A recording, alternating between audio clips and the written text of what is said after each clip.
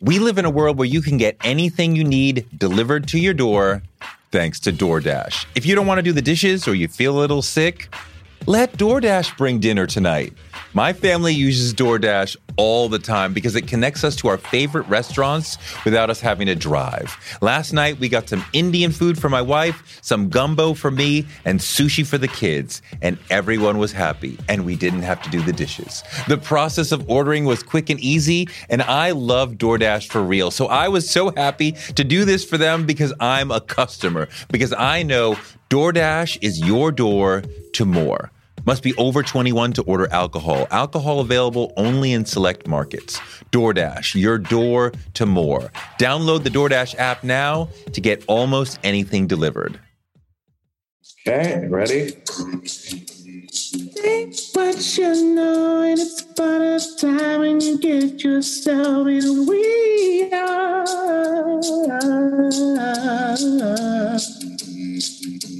I wanna know some of the things she's I think about everyone you need. I hold in it, things are moving real now. I have seen you wanting you. Hey, the tour ratio. Okay, though. The tour ratio. Okay, though. That might be the best question I've ever been asked. You're a phenomenal person. I mean, you legendary. I am a fan of you, my brother. People, I think of that there's only two levels to this. And they never think of cannabis as that glass of wine after work or that beer after work. And, you know, that a 5 milligram gummy, can do that for you, or a 1-to-1, gummy, can really just be that glass of wine that takes off some of that stress.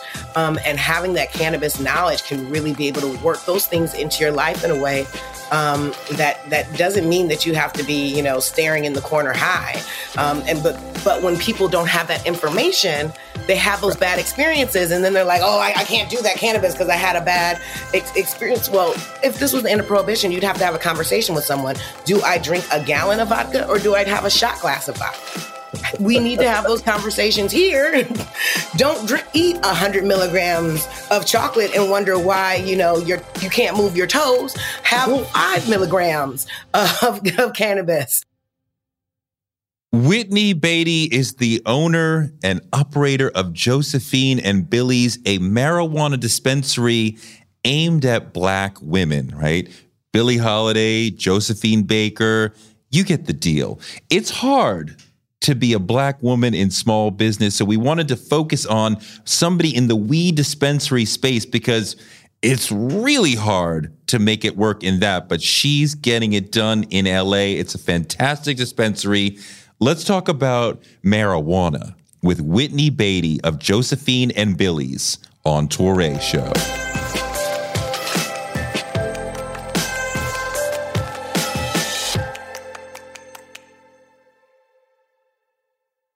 Whitney, the CEO of Josephine and Billies. I love the name because they are two of my favorite people. Billie, one of my favorite singers of all time. Why did you come up with that name? Because they're two women of color who were persecuted for their cannabis consumption and yet used their art to fight against injustice. They rejected the mainstream. They wrote their own rules. And they held the door open for lots of women who came after them. And for me, that's goals AF. So you're reclaiming their weed usage. Like we're gonna use it in a legal and powerful and empowering way. Absolutely. And I think that we have an obligation to, in an industry that's being built on the backs of Black and brown people, to bring up the names of the people that are kind of, that tend to be forgotten about in that fashion. And so when I wanted to build a dispensary that focused on women of color, why not bring up the names of women of color who paved the path? I mean, it's sad that there are so many Black and brown people who are suffering for having sold marijuana in the prohibition days, and yet there are so few Black and brown people in the legal space. Say it louder for the people in the back. Because we are in an industry where less than, the numbers say that less than 2% of people in the cannabis space are Black, and less than 1% of the licensed entities in the cannabis space are Black. And yet, we are the ones who paid the ultimate price. We saw the drug war. Look at, the numbers in prisons go from 40,000 to 500,000, where our communities are the ones that paid the ultimate price. We are, depending on where you are, 2 to 11 times more likely to be arrested for cannabis consumption, even in legal markets.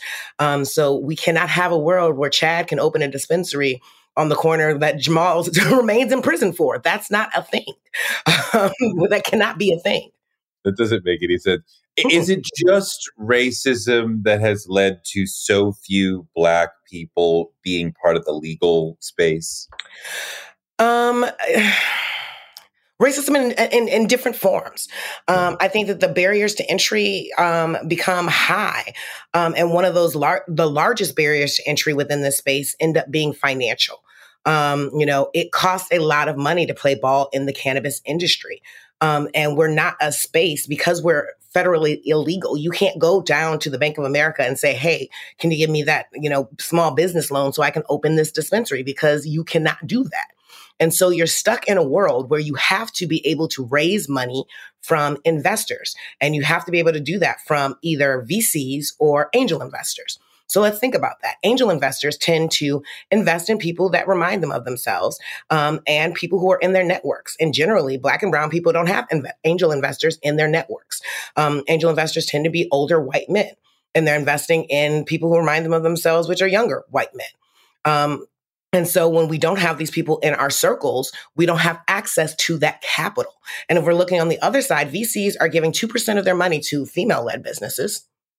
And if we're looking at Black women-led businesses, that number sinks down to 0.0006%. So we're not seeing the capital necessary to open these businesses. When you're thinking of a dispensary that's going to need, $1 million to $2 million to open, and we're still in a world where less than 100 Black female CEOs have raised over $1 million in any industry.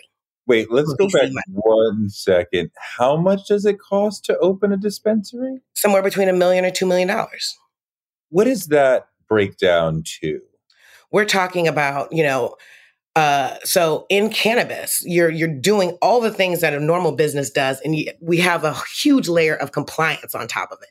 So we're talking about the money that it's going to take to get the building, to buy the product, to go through the licensing process, which can take months or years to hold this property. For me and the city of Los Angeles, I had to hold the property and pay lease on the property that I had for well over 2 years, making no money.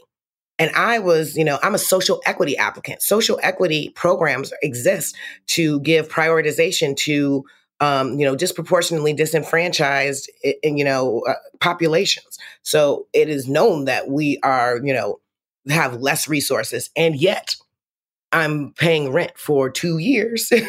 Why did you have to do that? Huh? Why did you have to do that? Because that was the requirement to get the license. We had to hold that property, and the license is attached to the property. To get a marijuana license, you have to own the property for 2 years. You had to hold that property. So you applied with this property address. So I had to lease the property, show that I had this lease on this property, and then can I get a license to sell cannabis at this address? And if I lose this address, then I have to start over. And to be clear, every municipality is different. Cannabis is a closed system, i.e., the rules in California are different than the rules in Oregon, which are different than the rules in New Jersey. And the rules within each municipality or city are different. So the rules in LA are different than the rules in Oakland, which are different than the rules in Sacramento. I would think the rules in LA are a little more, let's say, liberal or permissive. Is that the case? No. No. compliance is compliance is compliance. And that is one of the harder parts of the cannabis industry. In order to make this legal, they jump through a lot of hoops to make a lot of people feel good about, making cannabis legal. And a lot of that was putting lots of layers of regulation on top of this. So we've got seed to sale tracking. We've got, lots of things that we're required to do.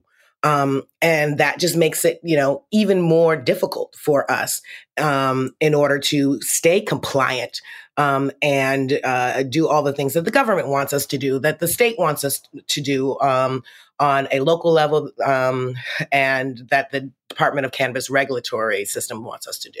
When you talk about that $1 to $2 million that it takes to start a dispensary, is that the leasing amount that you have to hold? Is that your biggest number, or are there other big numbers within that? It's building out. It's setting up that regulatory compliance system. It's the overhead from all the people involved. I've got to have how many employees? Right now at store 15. I also obviously have to have lots of lawyers involved to get through this, with lots of different specialties involved in that. There's lots of security concerns. And so you've got to be paying, armed guards and have lots of security in place in store. We're cash heavy, generally business.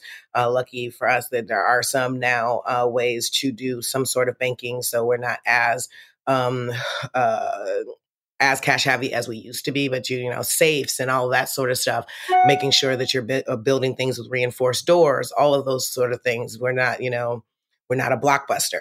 We've got to make sure that you got to put in those good doors with the good locks and the security cams and all of those sort of things that make sure that you're making a safe thing for the community as well.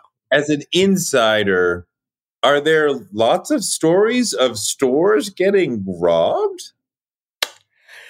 Yes. You've especially up and if you looked at what happened in the Bay, and we had two big incidents in the Bay in the last year and a half, 2 years during COVID, where we had runs of times where we saw lots of cannabis businesses getting hit time and time again, and armed hits. And we're talking about not just one or two people showing up. We're talking about, 10, 12, 15 cars showing up at these locations in the Bay. I'm also, I'm a vice president of an organization called Supernova Women. We're a 501c3 that seeks to encourage women of color to become stakeholders in the cannabis space. And we do that through education, advocacy, and networking.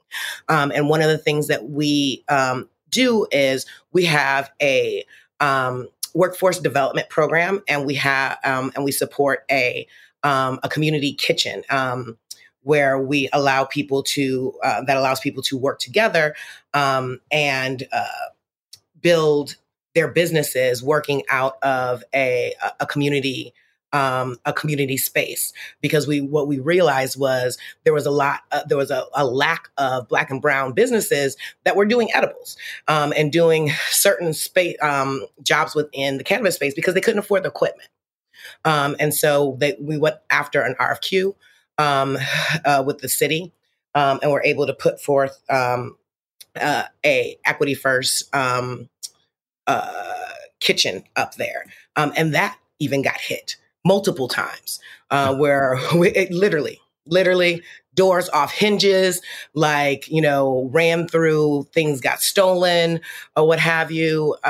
I've got friends who literally saw their safe being carried out by, criminals or what have you. And what becomes even more disappointing is when they're seeing this thing and they're calling the police and the police aren't there, and aren't showing up so they can, watch for hours as these people are running through their business. And when you're a cash heavy business and you don't have access to banking, a lot of times we're lucky in the fact that we have my company has banking, but all cannabis businesses don't have banking because we're still federally illegal. Lots of banks don't want to deal with us. And the banks that do want to deal with us are charging lots of money. So we're talking, you're paying $1,000 to $2,000 a month in banking fees because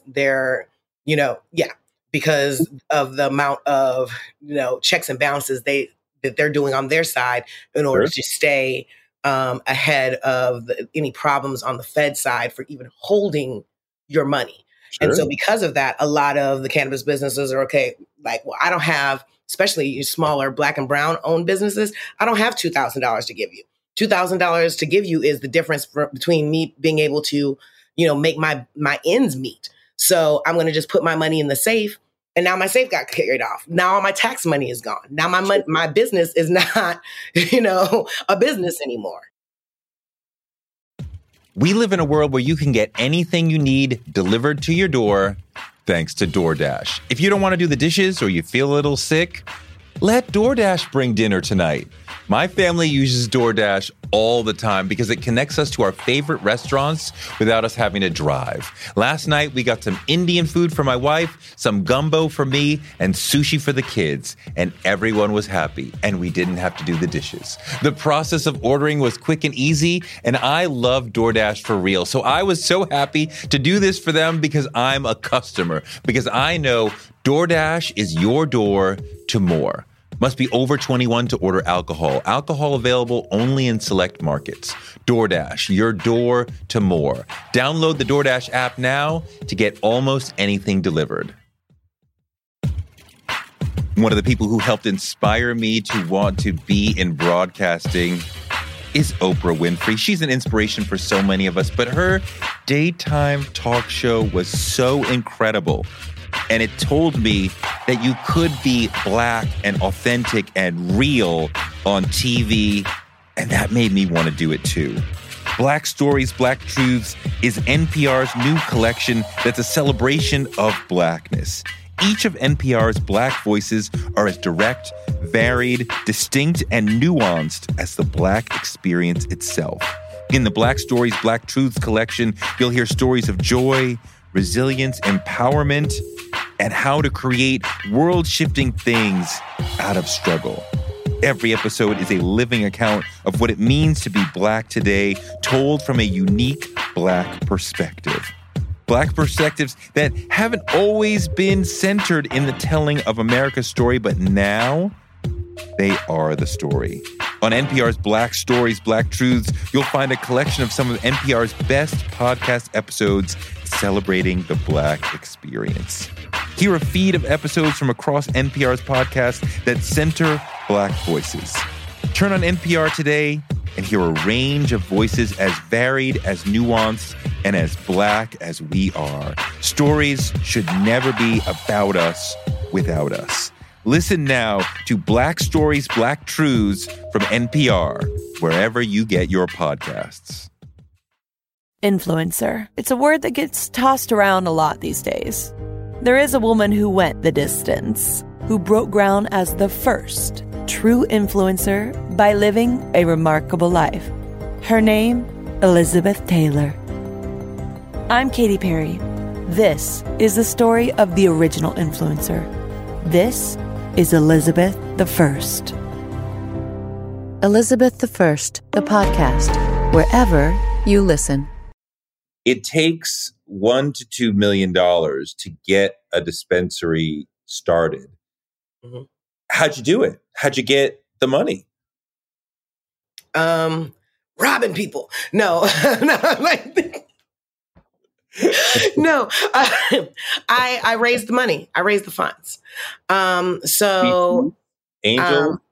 I raised from VCs and angel investors, and I did not intend to have to do it that way. First I had a VC partner and I lost them at the top of COVID. And that's actually, it changed the game for me. And I ended up sitting down with my attorney, and she brought in a friend of hers, Ebony Anderson, who ended up being my business partner. And she sat down and she was like, look, you could partner with another VC or another big MSO, but you've been working in cannabis for a long time, and I've been working in cannabis. And what we know for sure is that we have the skill set necessary to do everything in this space. Why do you need to partner with anyone else? Let's do this together. Let's be Black Girl Magic, because we're 3 Black women. And we hadn't seen that happen before. And I was like, well, that, and she had a skill set that I did not have. My background was actually in the entertainment industry. I'm a master's degree in film production and worked in the developing reality TV shows for 15 years before I transferred into the into cannabis with a different company that did cannabis humidors. Her background was in urban planning and licensing, which is all the things that I did not know. And so she was like, and I knew how to raise money because for my other company, I'd raised money before, but nothing like $1 million. And I knew I needed at least $1 million to get this off the ground. And I really needed 2. But she said, I can get the license. I can do the planning part. You just go out and raise the $1 million. And I was like, well, there's less than 100 Black women who have ever raised $1 million. She was like, go on out there, you can do it. So I did. And I went out there at the top of COVID as no one wanted to give anything, and started trying to raise this money. And I heard about a fund that was opening up, that was led by this guy named Jay-Z. And a company called TPCO that was coming together. It was a social equity fund that was intended to support Black and brown entrepreneurs who are coming into this space. And I, really pushed because the idea behind Josephine and Billies is, we're the first dispensary in the country to focus on women of color. And I felt like it was the underserved demographic. When we really look at it, women are one of the most stressed demographics out there. Sure. And women of color are the most stressed demographic of all. And yet we have the least access to healthcare. And when we do have access to healthcare, data is showing that the doctors aren't listening to us. And when they do listen to us, we don't have the funds to pay for the medications that they give us. And so with a dispensary that is focused on education, like, Josephine and Billies is, and to be able to offer a store that is designed by terpene profile, which is really something special. I really, was pushing TPCO to really see that we thought that we could make a difference in communities of color in a way that we hadn't seen before. How is your business is focused on Black women? I've been to some dispensaries before, and I have not been to yours. But the next time I go to LA, I will check you out. But how is it that you are focusing on Black women? So yeah, we're focusing on women of color and everything we do, and so from the moment you walk in, from the pictures on the wall to the fact that it was designed by Black women, the way that we shop, to the way that we program. So, for instance, the store is designed by terpene profile. Terpenes are the oils in the plant, and it is a better way to determine how cannabis is going to make you feel than sativa and indica. At this point in time, cannabis has been so engineered that the words sativa and indica don't mean much. Because of genetics. However, when you test the plant and you look at the terpene profiles, you can know more about how that plant is going to affect you. Therefore, if I can test it and say, hey, this plant is myrcene heavy, that's going to let me know that it's going to give you a relaxation feeling. It's going to give you more of a body high. I can tell you more about how that plant's going to make you feel. Women, when they shop, want to know, how is this plant going to affect me? How is it going to make me feel? How is it going to make my life better? The fact that we're even thinking in that way is because we want to attract that audience. The fact that our store is designed with baskets and people can touch the product or whatever. It's not behind glass. So people can touch, pick up the boxes, touch the things or what have you. That was because we know that that is how women want to shop. The fact that we've got pictures of Black women and men from the 1920s and 30s on the wall so they can see themselves depicted in the store is, because we wanted to show them themselves reflected within the store. The events that we throw in store, like our Tea and Terpene series, which is a Cannabis 101 class that I teach myself that really goes deep into not just how the plant affects you, but also the history of cannabis, because communities of color have a PTSD. When your community has been torn apart by the war on drugs, you can't just get somebody's grandmother to pour, a cannabis tincture on their legs. She's like, oh, you're trying to put me on them drugs. So you need to be able to have a real conversation with people about 3,000 years of plant medicine against 70 years of prohibition and why they have this stigma in their lives. So it becomes a holistic view of the way that we approach cannabis and the sales of cannabis at Josephine and Billies. That really it's interesting you said that your customer, that Black women want to really touch the flower, and so that's a big part of the experience in your store. Well, yeah, they want to touch the product. So if you go to a traditional dispensary, a lot of times you've got these glass cases, and people are like, "What do you want?" And, you got to point to things in the glass case or whatever. Or you'll have a bud tender who's there who, you'll say, I can tell you about that fire. Or, I can tell you about what has the highest THC percentage. But when you go to the bar, you don't say what has the highest alcohol percentage. Please give me that moonshine. That's not the way that we drink alcohol. So why would we consume cannabis in that way? We call our bud tenders advocates.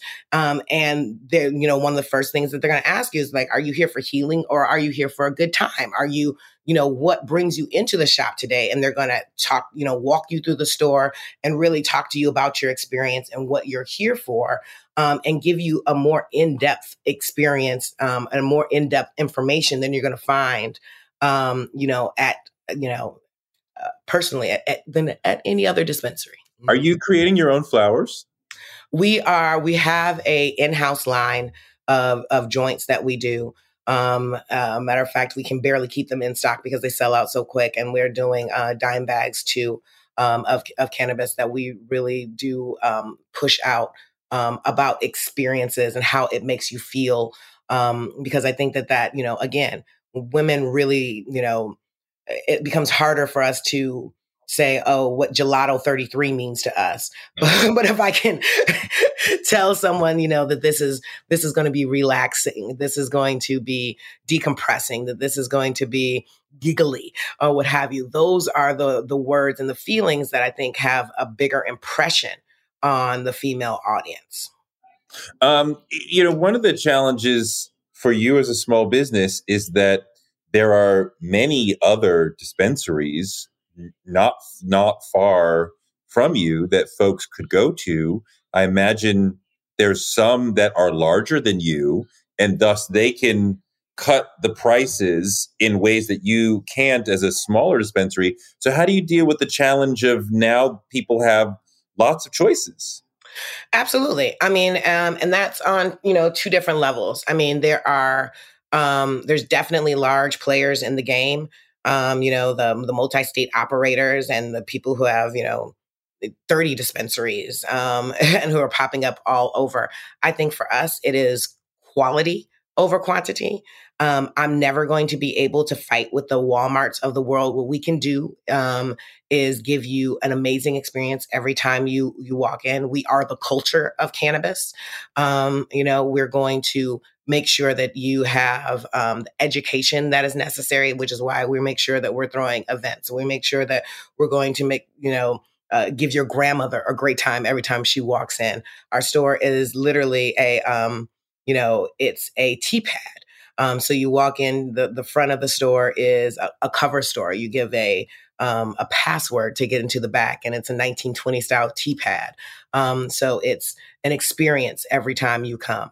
And so whether it's you're coming to do Pilates with us, or you're coming for our first Sundays where we're bringing in vendors from the community and offering free food trucks and having music, or if they're doing, a sex and education workshop or a massage class or what have you, we're really pushing cannabis education and really trying to destigmatize the plant in ways that I don't think we've seen within our community.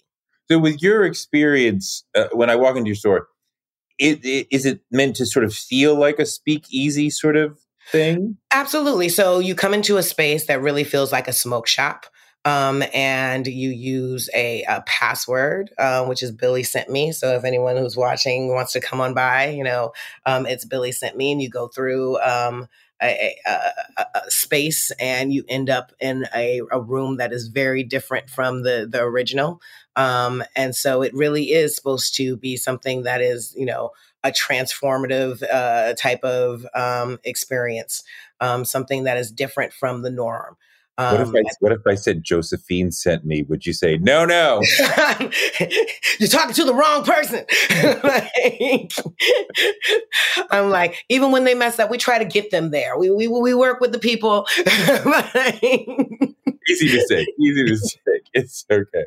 You also have, of course, the challenge of the underground market. I always thought, and I continue to think, the thing that will truly crush the underground market is a robust above ground market, legal market, which makes it much harder for them to make a margin that makes sense to be taking these massive risks. What is the challenge for running an above ground legal business when there are people who are still doing it illegally, and perhaps doing things that you may not be able to do, right? You can't run it to my house, right? I have to come to you to get it. I do have a delivery license. So in theory, when we start having delivery, I could run it to your house or what have you. The traditional market or the illicit market, or however they want to, you want to address it. It definitely is still robust in California. The numbers have been very clear. I mean, they say that the cannabis market in California is about $5.5 billion annually.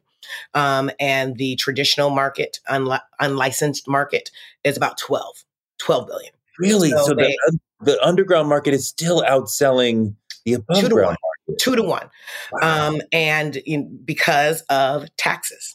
I think the number one stunner is taxes, because when I have to charge, about 37% taxes, and those guys don't, it becomes a difficult thing to overcome. However, I think that safety is one of those things that bring people to us, other than going into the illicit shops. And then that's safety, personal safety, because a lot of those places aren't necessarily safe. And then safety of the product. Because we saw during VapeGate, you don't know where, especially like those carts are coming from. You're not sure the pesticides on the plant, all those things. And the joy of the legal market is that we know exactly where this product is coming from. It's tested, seed to sale tracking. It becomes a lot, much more comfortable to consume those things. On the edible side, you know exactly what you are consuming each and every time. And for, even for me, as, I'm a cannabis business owner, but I'm also a mother. I can't, just haphazardly consume an edible where I don't know what the dosage is. It's all fun and games until my legs don't work. Because I'm like mommy's got mommy. You want to make sure you know what you wouldn't buy moonshine from a guy on the corner. Don't buy cannabis if you don't know where it's coming from. I used to smoke. I had to stop for personal reasons. But, I felt comfortable interacting with the underground market. But there's definitely a consumer who would have said, no, I'm not doing that because it's illegal and thus it's immoral. And then when it becomes legal, they're like, oh, well, I guess it's moral. And now I will partake. So there's certainly people who have come into the market because you're legal who wouldn't have gone to, you know, Joe down the corner. Have the dispensaries, the legal dispensaries, moved us toward the sort of damaging or crushing the underground market? Are they making less than they used to? I mean, it's a hard time for the legal market right now. I'm not going to lie. It's a hard time for the legal market. The price of flour has dropped tremendously. I mean, when it went from, you know, a high back in the day, you get, you know, $3,200 a pound. Right now, you're at $300 a pound. It has like taken a huge tumble. Wait, when was it 3,200? I mean, a couple years back, I'd say. When you started planning this, you were talking about $3,200 a pound, and right now it's $300 a pound. Yeah, $300 a pound, and we're taxed at a tax rate which is incredibly high. So it makes it hard for us, you know, in the legal market to compete against the illicit market, because, you know, we've got these high taxes that we have to contend with. So for us, you know, as activists, we've been really pushing the state to lower things like the excise tax, which is at 15%. We've been pushing for the, you know, the elimination of the cultivation tax. We're the only industry, the only, you know, plant in the world, country that is getting taxed when it gets put in the ground. No one's taxing potatoes when they get put in the ground. You're not taxing corn. Who's taxing a plant that gets put into the ground? It's actually not a thing. So I think that what ended up happening was, again, in order to get these laws passed and to make people feel happy about allowing legal cannabis, a lot of people got greedy in the tax space. And unfortunately, that's really hurting the market overall. And I think that what needs to happen is that we need to lower these taxes and make it easier for people from the illicit market to come into this space. Because also we're still in a space where I think in the state of California, we still have less than 1,000 legal dispensaries. We need more retail. Yeah, we need more retail coming in. It's incredible that we still, you know, and I don't know what the exact numbers are, but the rumor on the street is that there are more illegal dispensaries in LA than there are Starbucks. So we're talking about, you know, hundreds, easy hundreds. You mean Joe who'll run it to my house, or like smoke shops that are like counter dispensary, like walk in, like the customers generally. I would bet that when you go into an illegal dispensary, that if you did a poll, 80% would not know that they were illegal. Oh, that they really? were buying at an illegal spot, because they have signs outside that they are, you know, they are advertising, you know, cannabis here. This isn't like, you know, shady guy outside, like, oh, we're at gruff, you know, scary place, illegal cannabis here. This is like, you know, Bob's cannabis shop. The only way that you would know is if you start looking on the wall for licenses or, you know, the other things. So I would think it's a legal shop. You would think it was legal. Absolutely. Absolutely. So how is Bob functioning in a world where he's supposed to have all these licenses? Because of the way in which they do enforcement. So right now, it's a slippery slope. You know, we're not trying to have drug war 2.0 by, you know, again, arresting a bunch of people for the things that other people can do that are legal. And so now enforcement looks more like, you know, enforcement against landlords who are allowing people to operate illegally. But I think that it's slow going or what have you. And so it has not been, you know, and when you're making that sort of money and you're not paying taxes, you know, easier. Absolutely. So they'll do things like they'll cut off the utilities. Well, awesome. I got a whole bunch of cash. Let me go down to Home Depot and buy a generator. Vroom. And now we're selling cannabis again. I mean, that's got to bother you as somebody who's following all the rules, doing everything the way you're supposed to be doing it. and there's 100 people around you, around the corner, who just threw up a shop and they're doing their thing and not following the rules? It's hard. It's hard because, it's following the rules is expensive. Paying those taxes is expensive. Licensure is expensive. I got to pay the city. I got to pay the state. I've got to jump through all these hoops. I've got to do all these things. And so it does suck. And to see, business be slow because the guy down the street is not charging for taxes. Those things are difficult as we try to establish ourselves as a business and build up that customer base. It becomes super frustrating. And how we deal with that as a community becomes, the challenge.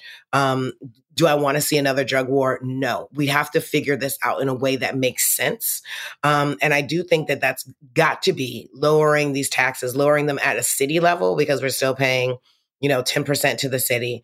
We're paying 15% on excise tax. I mean, we're take literally 37% at the register. It's absurd. And when people see that, they're like, "Oh shoot, well then I'm going back to Trap Show Bob." Like, forget you. I'm like, dollar at your store doesn't go as far because you got to pass some of that on to Sacramento. Absolutely. Well, yeah. And so for us, what we do is we work with our brands to make sure that we're getting the best price possible, and we make sure that we're passing that savings along to our customer base. And to that point, it even to go back to one of your previous questions, how are we catering to women? One of the other things we do is we make sure that that excise tax, a lot of those taxes are in the price on the wall. So when you see a price on our wall, the only extra taxes you get when you get to the register is that extra 10% tax. So it's not like you're just seeing 37% pop up on the register, which you'll see at, most cannabis retailers. Because again, I'm on MLK and Dinker, just south of USC. I'm very much in a community of color. My people are not going to take 37%. They're going to be like, "Girl, you have lost your whole mind." I need to make sure that we are catering to our community in the best way possible. And I think that again is knowing our customer base and what's going to work for them. And so I need them to be aware of those taxes. That's why we built them in that way. I mean, we talked about some of the challenges that you face as a woman running a small business that, would be endemic of any woman doing any sort of small business. What are some of the other challenges that you're facing as a woman in small business, and some of the solutions that you have come up with? I mean, oh gosh. I mean, we've talked about fundraising. That is definitely a big one. I think across the board in cannabis, sometimes it's hard to get taken seriously as a female. Cannabis has traditionally been a male-facing industry, and definitely on the corporate side, it's very white male, and so being able to be taken seriously as a business owner and as a competitor, it took a while for us to kind of make noise in this space and to get credibility here. That's for sure. I think people understanding that we've got the skill set necessary to do this job. It's, how do I say? Our team from top to bottom has been led by a lot of females, and the people that we come in. So from our design team to the people who work with us on architecture, to the people who work with us on social media, to across the board. And I've had so many people say, "Oh, that's cute that you're that you're bringing on women or what have you." And I'm like, we did not bring in women because it's cute. We brought on women because we looked at the best people from the job, and the best people for the job happened to be these women-led businesses. And I think that we have the opportunity to work with a lot, and almost all of these happen to be women of color. And I think that it's a great opportunity for us to show some of the businesses and some of the talent that the industry has been slipping on because they just were not working or not looking at some of these amazingly talented businesses and companies. And that's why we also prioritize in our store, Black, brown, women-led, LGBTQ-led brands, because it's become really hard for these companies to have shelf space within this industry because there's a lack of retailers What are some of within the this big space. Black owned brands that you stock? Oh gosh, Ball Family Farms. We have Tikal. We've got let me think. Oh gosh, Viola. We've got Queen Mary. We've got let me think of who is in our black box. Bico, Black Star Farms. I could go on and like they're gonna all kill me because like I'm blanking on some names. We've got a lot of Black owned brands. We've got a lot of women led brands. As a matter of fact, we in store started a project called the Black Box because we felt really strongly about pushing our customer base to think about the products that they're purchasing during the month of February and really all year long. So we did a box offering of 12 Black owned products for the month of February, and not just us, not just Josephine and Billies sold it, but we sold it at 5 different Black owned dispensaries, social equity dispensaries through the city, and they all sold out first day. It was an amazing opportunity, an amazing offering. And we actually went on to do an offering last month called the Pink Box, where we did all women-led businesses. So we're really trying to educate the consumer to really think about what they're purchasing and why. Oh, Willow, Black owned.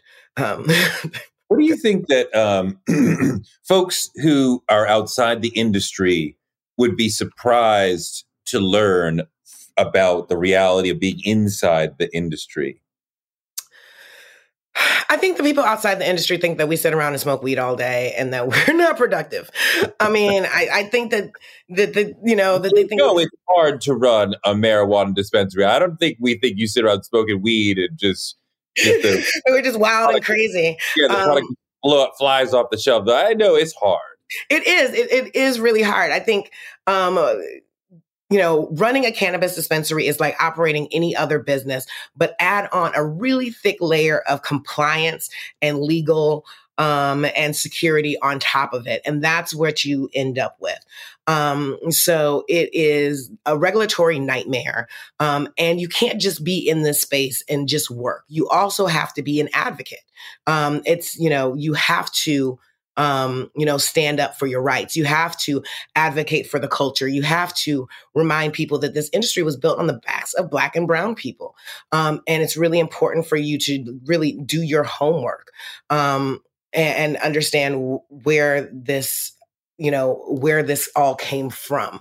The Harry Anslingers of the world, the guy who said, reefer makes darkies think they're as good as white men. Because without understanding how we got here, we won't end up where we need to be. Well, how do you acquire customers? I saw Kevin O'Leary from Shark Tank, a quote, I think it was on TikTok the other day, where he said the biggest challenge most businesses have is that the advertising / cost of acquiring new customers is greater than their profit. So they advertise themselves into the grade. But I mean, like, the whole game is we create, a business, and we got to get people in the door to consume the business, right? When you get to be gigantic, McDonald's does tons of advertising. They don't have to. We already know what that is. They're all over the place, right? Starbucks, we know what that is. We don't know what you are yet. We know what you have, but we already have a positive relationship with the product, even if we have never smoked it. But how do you get people in the door, right, to know that you're here in a way that is financially responsible? That's a great question. I mean, and to be honest, those are some of the things that we still are figuring out. Right now, how are we doing it? We're doing it through events and through programming. and trying to find that balance, because right now it becomes really, even personally, you can't get me to walk into a Target. I pull into the parking lot and I pop my trunk and people throw things in the back. I don't want to walk out of my car. So how do we get people to commit to coming into the store? For us, it's about building an experience that makes you want to walk into the store every time. Something that's going to be new, something that's going to give you, that feels like a part of the community. And so for us, it's building that community. It's having our Tea and Terps class where we're teaching people about how to consume cannabis, teaching people things they don't know about CBD, about THC, about terpenes, about best practices on consumption. People don't know that, about bioavailability. Why is it better to consume a tincture than a edible? Because the bioavailability of an edible is somewhere between 5 and 25%. But if you buy a tincture, the bioavailability is going to be between 25 and 60%. So, technically you're getting more cannabis there. It's better value for your money. No, you wouldn't know that unless you came to class. So you're getting more information there, or, being able to teach people about the history of cannabis, or being able to have, those special events where come in and do cannabis yoga with us, or we're going to have something for the community. And you'll be able to come and party with us in the parking lot, or we're going to have a Women's Day event, being able to really engage with our customer base so they feel like they're a part of something. What we've learned is that people in cannabis oftentimes feel isolated, because they've been stigmatized for so long that we're the bad kids behind the gym. We're the ones who were unproductive, or what have you. So when there's an opportunity for us to come together and say, hey, that's not us. We've got jobs. We're mothers. We're productive. We're professionals. We're all of these things. Can we come together, and have our cannabis book club meeting? Can we come together and talk about parenting or even, or Bridgerton or whatever that is. We want to have those opportunities as well. Wait a minute. Now, I could see getting high and doing yoga. That could be a great experience, and you may be more limber and flexible than you are when you are sober, right? So you could have a better experience, right? And there's a sort of generally a slowness to yoga that I think goes along with the way that cannabis kind of slows your perception of time. Cannabis book club? I'd be like, what? I can't even understand this book. Maybe a movie, maybe Bridgerton. I can't understand this book. Once I smoke a little bit, I can't read.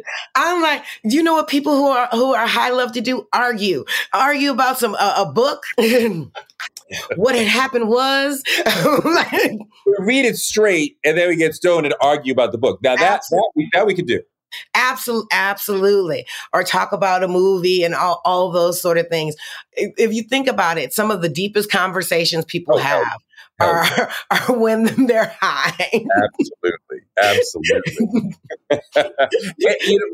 But it seems taboo to say it, but sometimes we are better parents when we're high, right? Mindfulness, your patience level. Patience. I'm like, for me, I use cannabis because... What does eating healthy mean to you? Whatever your eating goals, Thrive Market is the best place to get all your groceries and household essentials. And getting Thrive shipped to your door is like having a great supermarket right outside your house. I love that Thrive Market carries brands with the highest quality ingredients and ethical sourcing methods. Whether you're looking for organic kid snacks or low sugar alternatives or gluten-free essentials, Thrive Market's got it, and their site lets you curate your shopping experience quickly. And as a Thrive member, I save on every order, usually about 30%, which of course I love. And when you join, you help a family in need with the membership matching program. Join in on the savings with Thrive Market today and get 30% off your first order plus a $60 gift for free. Go to thrivemarket.com/Touré for 30% off your first order plus that free $60 gift. That's Thrive, THRIVE market.com/Touré. thrivemarket.com/Touré. On March 16th, 2000, 2 sheriff's deputies were shot in Atlanta. Jamil Al-Amin, a Muslim leader and former Black Power activist, was convicted. But the evidence was shaky, and the whole truth didn't come out during the trial. My name is Mosi Secret, and when I started investigating this case in my hometown, I uncovered a dark truth about America. From Tenderfoot TV, Campside Media, and iHeart Podcasts, Radical is available now. Listen to the new podcast, Radical, for free on the iHeartRadio app or wherever you get your podcasts. Because of anxiety. So to be able to lower that anxiety level, it allows you to really, sometimes get on the floor and have the patience to play cars or to play, Legos or what have you, and to be able to shake that stress off. People don't, generally talk about those things as much, but I think that it becomes really important that we do have those conversations about the way in which we can consume. I think marijuana grounds you in the moment that you are in, right? It really makes you present. And quite often when we're parenting, we're thinking, oh, you didn't use your fork correctly and you're going to grow up and not use your fork correctly. You're going to be not accepted by society. This will become a problem later on. And when you're high, you're a little more focused on like, it's okay right now, baby. Like we're just right now. We're just like we're having fun today. And that's also the joy of cannabis is people, I think of that there's only two levels to this. And they never think of cannabis as that glass of wine after work or that beer after work. And, that a 5 milligram gummy, can do that for you, or a 1-to-1, gummy, can really just be that glass of wine that takes off some of that stress. And having that cannabis knowledge can really be able to work those things into your life in a way that doesn't mean that you have to be, staring in the corner high. But when people don't have that information, they have those bad experiences. And then they're like, oh, I can't do that cannabis because I had a bad experience. Well, if this was the end of prohibition, you'd have to have a conversation with someone. Do I drink a gallon of vodka or do I have a shot glass of vodka? We need to have those conversations here. Don't eat 100 milligrams of chocolate and wonder why, you can't move your toes. Have 5 milligrams of cannabis. I mean, if the way that most people experience marijuana would be like if I just handed you an unlabeled bottle of wine and I said, this is wine. And I'm like, well, I don't like, so I take it, I don't like wine. Well, you don't like Pinot Grigio, but have you tried Merlot? Have you tried whatever? And I'm like, yeah, you people are like, oh, I smoked weed once and it put me to sleep. Okay, well, that's a certain kind of marijuana, to say nothing of how much you took. Maybe if you took something else, you wouldn't go to sleep and you'd have a better experience. And no one talks about these things. I'm like, marijuana is the exact same way. There's your vodka, your tequila, your rum, your brandy. There's all these different strains that are going to treat you differently each and every time. You have to find what's going to work for you. And so one bad glass of wine is not going to turn you off of all alcohol generally. So don't let one bad cannabis experience turn you off of cannabis. That's what cannabis education is for. Come learn something, find some things that work for you. Take it low, take it slow. But it really can make a difference. What do you think about the possibility of federal legalization? Do you think that is possible? I want to say within our lifetime, within the next decade, Oh, it's coming. It's coming. I believe that it's coming. I think it'll be within the next decade. I think that, I'd say that it's going to happen in the next 5 years. 5 years. I would say so. I'm nervous. And, to be honest, I'm very nervous about it for a number of reasons. What we've seen now is that, there's a very good possibility of a heck of a lot more taxes popped on. And what we know for sure is that, these taxes that we're paying now are high enough as it is. And the feds are going to want, a piece of that action. And, from going, to be paying upwards of 40%, that's not going to help anything that we've got going on right now. It also really, depends on how the feds end up, enacting this.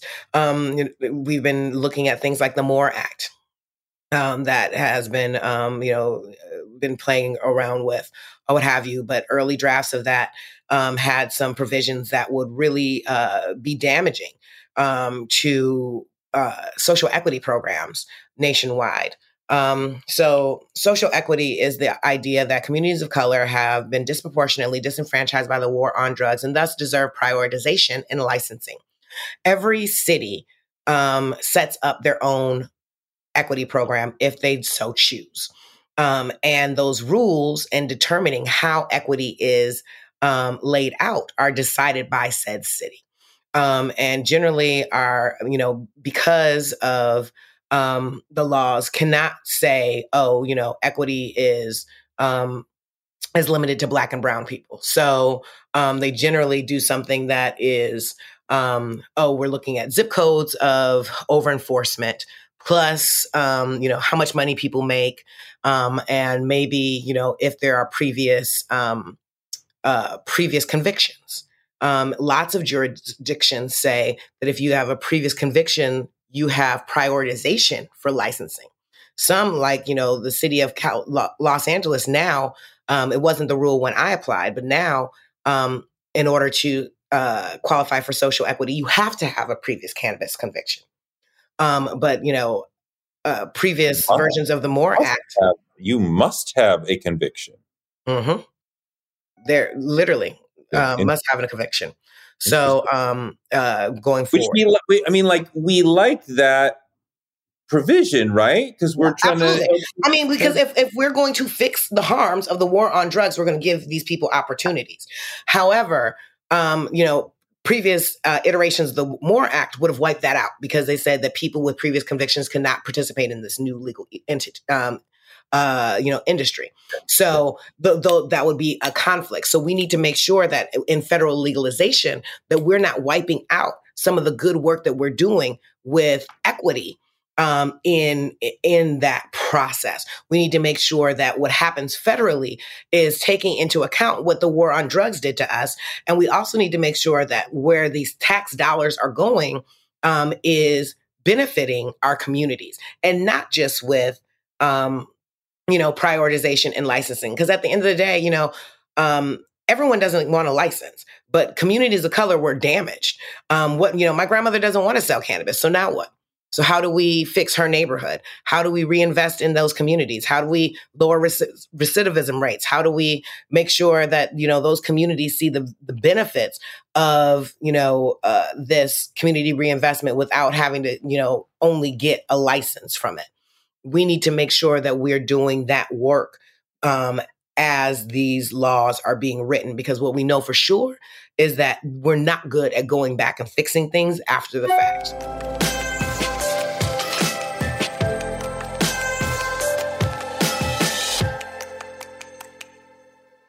That's our show. Touré Show gives you fuel to power your dreams because you can use your dreams like a rocket ship to blast you into a life you never imagined. You can make your dreams a reality, and maybe this show can help. You can find me on Twitter at Touré and on Instagram at Touré Show. Touré Show is written by me, Touré, and produced by Jennifer Ford. Our editors, Ryan Woodhall. Our photographers are Chuck Marcus and Shanta Covington and Nick Karp. Our booker is Claudia Jean, and we're distributed by DCP Entertainment. And we will be back on Wednesday with more amazing guests because the man can't shut us down.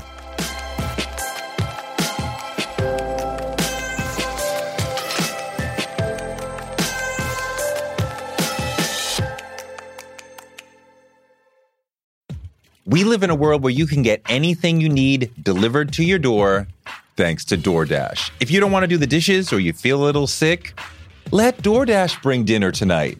My family uses DoorDash all the time because it connects us to our favorite restaurants without us having to drive. Last night, we got some Indian food for my wife, some gumbo for me, and sushi for the kids. And everyone was happy, and we didn't have to do the dishes. The process of ordering was quick and easy, and I love DoorDash for real. So I was so happy to do this for them because I'm a customer, because I know DoorDash is your door to more.